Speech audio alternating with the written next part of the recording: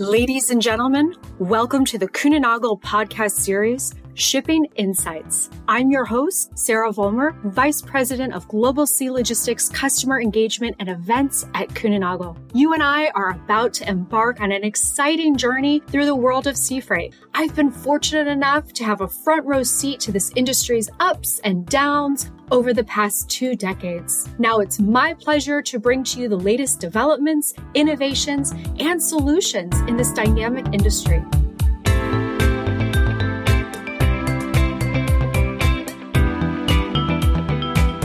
Whether you're a seasoned pro or just curious about logistics, get ready for enlightening conversations and expert insights in our latest episode. Let's dive into the fascinating world of sea freight together and welcome our latest guest. And with me today, I have a very special guest, Horst Mueller, Global Head of VinLog. Horst, how are you doing? Good. How are you, Sarah? Nice to see you and hello. Well, Horst, before we get into things, first off, would you mind introducing yourself here to our audience and finding out a little bit more about you? And then also this thing called VinLog that we've already mentioned a couple times and what that is? Sure, no problem, Sarah. So thanks very much for having me. So my name is Horst Mueller. I'm Global Head of VinLog. I'm almost 50 years old. I'm married to my wife, Wendy. We have 2 kids. Currently, I live in France. I've always been involved with the beverage/wine industry. I'm now 15 years with Kühnenagel, and previously I worked for another company. I've lived pretty much all over the world, starting in South Africa, California, France, in Burgundy, in New York. And today, I was going to say, don't forget Paris. New York, because that's where you and I met the first time. That's correct. Yes, I spent 11 years in New York, which was the first time I was not living in a wine country, basically, where even wine is produced in New York as well. I was going to say, a Hudson River Valley, some people might get upset right now. They might call you exactly. And not too bad. I mean, there are some very nice wines being produced in New York. Also in upstate New York is also the home of a very large wine company, basically. And very, very good on the East Coast. It's up and coming. So now I'm heading VinLog. We founded VinLog in April 2019, and people will ask, what is VinLog and why is it VinLog? Previously, we were called Care and Drink Logistics. But we felt that this was not the right name to go to our key target audience, basically. And then we looked at various other names and ultimately decided to go with VinLog, which is a very catching name. Of course, log for logistics, Vin clearly for wine, vino, vin in French. Yeah, so a very similar sounding word in a lot of languages. And it's also the only alcohol that is seen as extremely sophisticated, and it works for both men and women. So that's why we decided VinLog, and we added powered by Kühnenagel to it because we wanted to be sure that we also know that while we are on one hand representing a certain industry, we are also part of the larger Kühnenagel network, and we're very proud to be part of Kühnenagel. And so it's VinLog powered by Kühnenagel. That's how we today present ourselves. And for us, it was very important that people, on one hand, knew we are the specialists on a certain product, but we also have the big Kühnenagel behind us. Okay. But then let me ask you this, because we love to talk about wine, right? But VinLog is just not limited to wine, right? No, that's correct. So VinLog also handles other products. Basically, we handle beer, wine, and spirits, our 3 key products, but we also handle non-alcoholic beverages and associated products. So this is barrels, etc. If you look at coconut water as an example, it's a very big success in especially North America, in the US market, where coconut water has appeared over the past 5 to 10 years. All of a sudden, it's a super good drink, basically very healthy. So we also handle this. So it's not limited to alcohol. We also handle the healthy stuff, basically. So and we handle quite a bit of juice concentrates and other products, basically, that are related to this industry. Okay, so really all encompassing from a beverage point of view, right? Yes, correct. Everything from from wine to juices, everything basically. Okay. Yes. If you drink it, we ship it. Oh, I like it. If you drink it, we ship it. I think that should be your new tagline. Yes. You heard it here first. Maybe we should think about that. You heard it first. Exactly.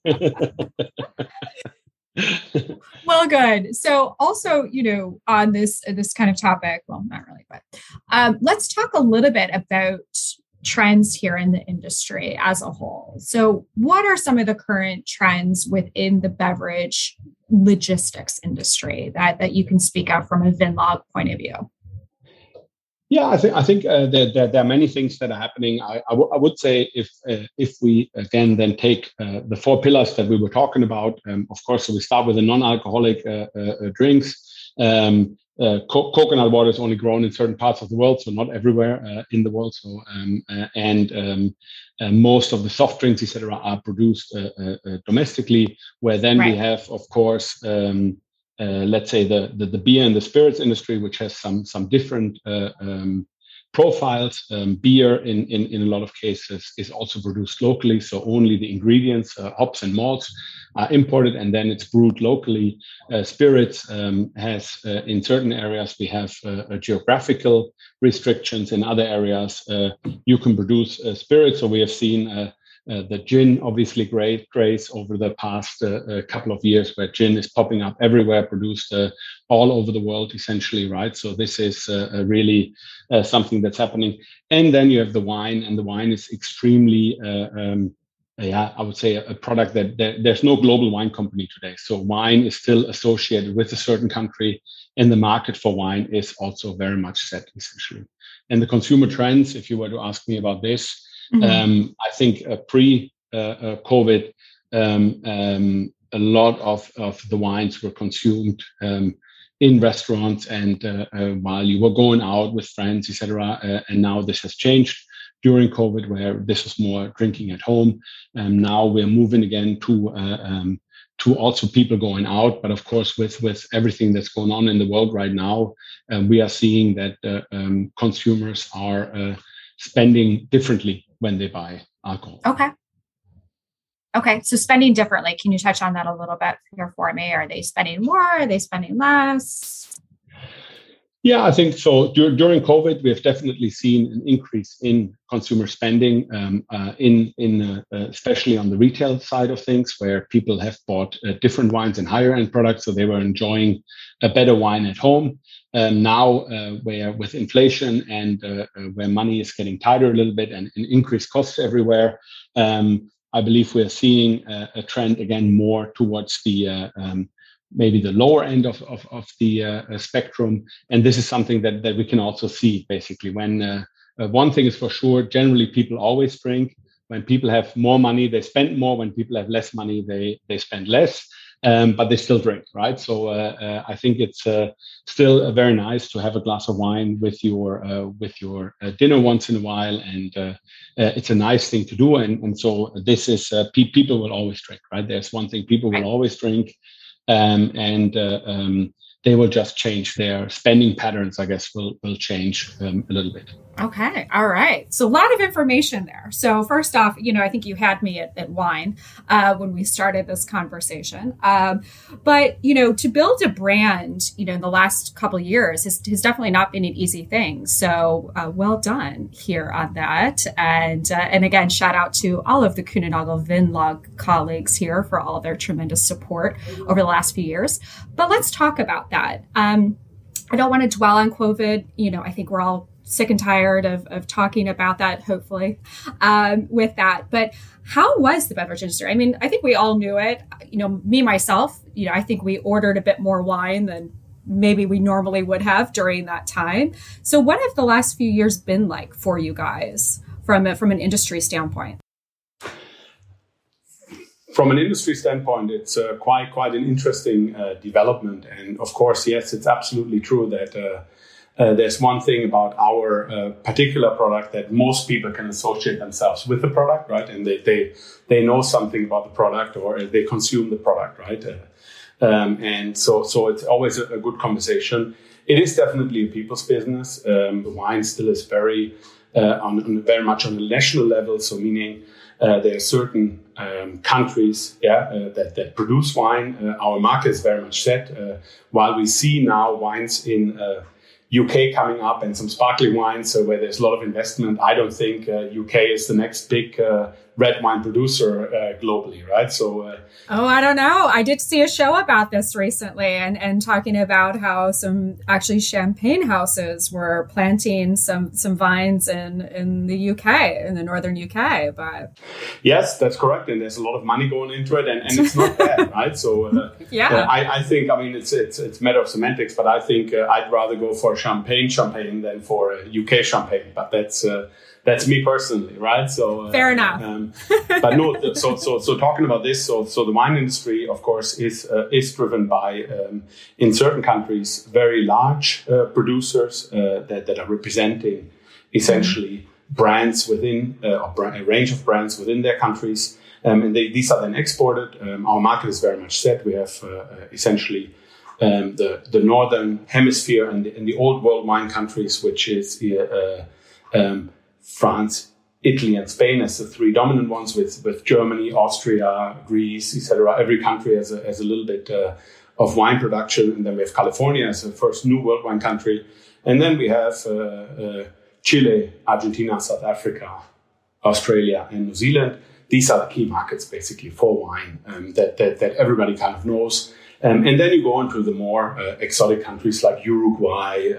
You have wines from Northern Africa, other places. You have wines in China as well that are very nicely produced, and also again a lot of money putting into this. So, but the key markets, and our key market is set for those areas. Okay. And so this is really where we are also focusing on our focus in terms of business development and in terms of our customers. So especially with some of those countries that you just named, and some of them being, as you said, a bit newer players here within it, what are some of the challenges that they experience in terms of shipping or exporting their wine?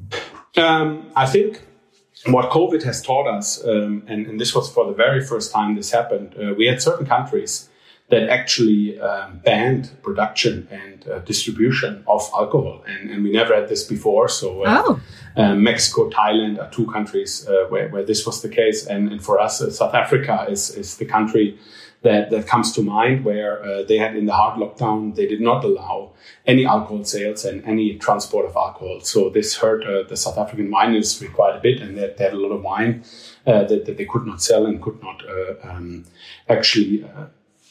they could harvest it, but it was in the tail end of the harvest. There were still some grapes on the vines, and they had a problem with this. And this is COVID. For the very first time that we've seen this. And of course, if you then look what has been the impact in the large consumption countries in terms of wine, this is clearly that a lot of restaurants were closed, right? In a lot of countries imposed restrictions in terms of opening hours, etc., lockdown. And this has hit the what we call the on-trade, so business basically, where then people went out and bought more wines in supermarkets and in other areas. It was quite interesting. We had been during the lockdown. We had a meeting where they looked at the period of August to August, basically. So August from the hard lockdown to the following August. And one thing that happened is that and this is Germany in particular. So in Germany, we have some very good data about this. One thing that has happened is that shopping used to be a very pleasant experience, and people would go out, where shopping then became a necessity, right? And people would only go to one store and they would just buy whatever is available at the store. So this has pushed up the average retail price of wine in Germany by almost 20%, which is still one of the lowest in the world. But it had pushed it up, and champagne sales, interestingly enough, also increased basically. So people were drinking better, and this is usually not the case in such times, but because people could not go out, they bought more or higher priced products. Okay. All right. So let's stay on that for a second. So just talking about consumer behavior, right? So you just mentioned that, the prices, the average selling prices were up in Germany. Do you see that as a trend across the board within the drinks industry? I think now with what's happening at the moment, the tables have turned a little bit. And now I believe what we are seeing, and we are now have some numbers again for the first in some countries only for the first quarter, and in other countries already for the first 4 months. And we see that consumer spending is going down because especially wine is considered a luxury good. And of course, wine is something that is not a necessity for everybody, right? So this is one of the first things. I actually, funnily enough, had a conversation with one of our big German customers today. And he said, if you look at the trends in Germany, now the focus for most people is to save up money to go on vacation, right? Because a lot of people have not been on vacation for a long time. And rather than going out, they save money and they go on a nice vacation during the summer. So this has changed a little bit the consumer spending. And prices, of course, also have gone up for wine, which is linked to many factors. And we always look only of course, at the logistics side of things. But if you look at bottles, at dry goods, so at labels, cartons, etc., the prices have gone up and the price of wine has increased. Okay.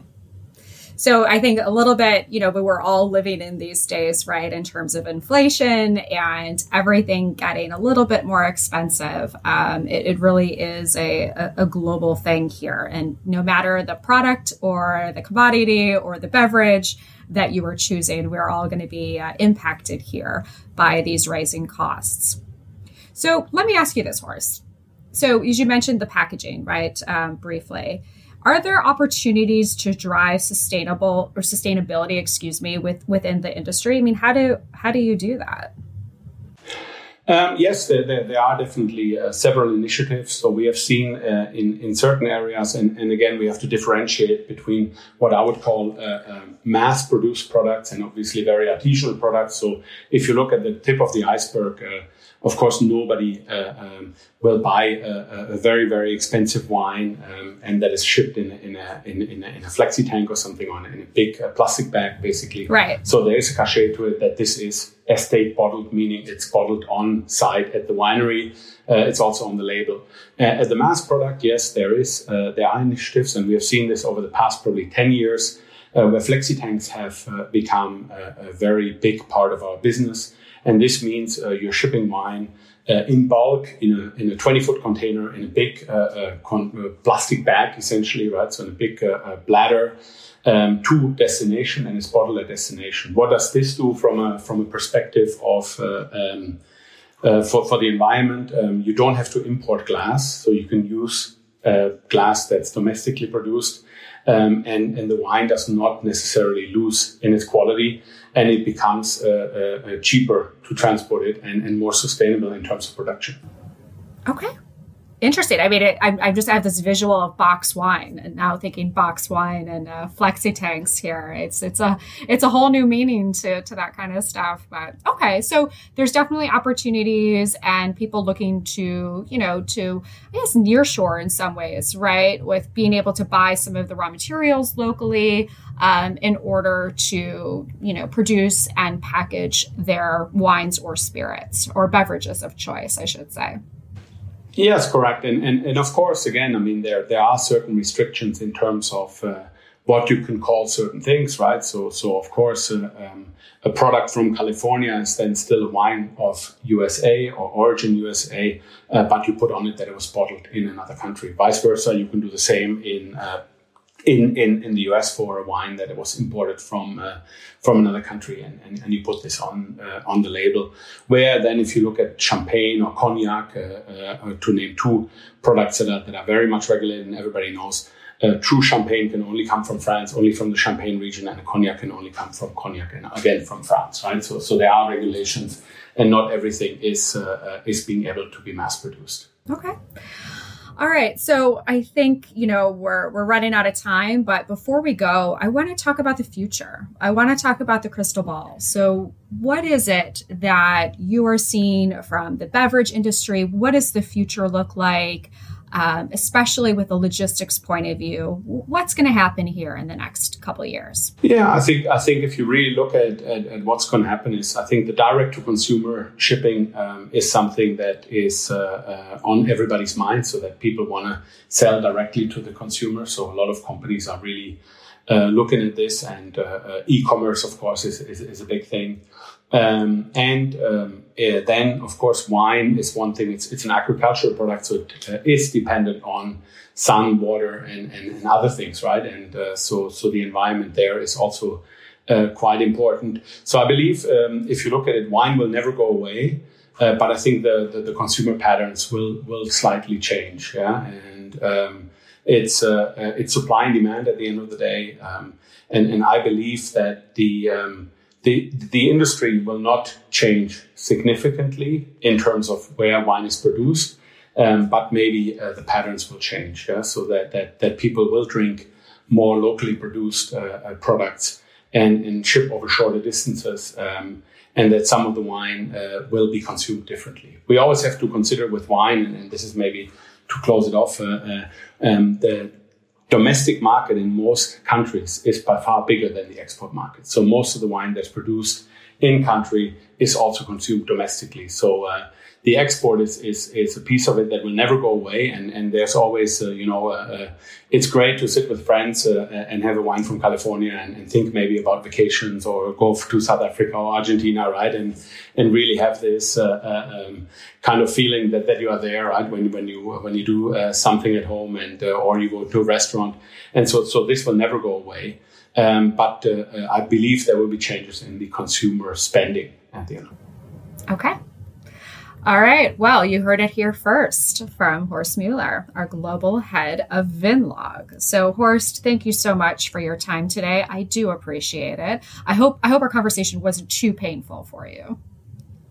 No, it was a lot of fun, and I hope I gave a little bit of insight to what we are doing. Of course, it's a fun thing to talk about wine and wine, and we always tend to go to the wine direction, not to talk about beer. There would be we would probably or spirits, or even I find it amazing to talk about coconut water, right? So which is a super interesting product, but maybe we can do this next time. Yes. I think there's a sequel coming up here. So I think that would be lovely. So thank you again for your time. And to thank you everyone out there for tuning in to our podcast series, Kuehne + Nagel's Shipping Insights, Sea Freight News, and Supply Chain Solutions. Be sure to follow us on LinkedIn and to find out when our next episode will drop.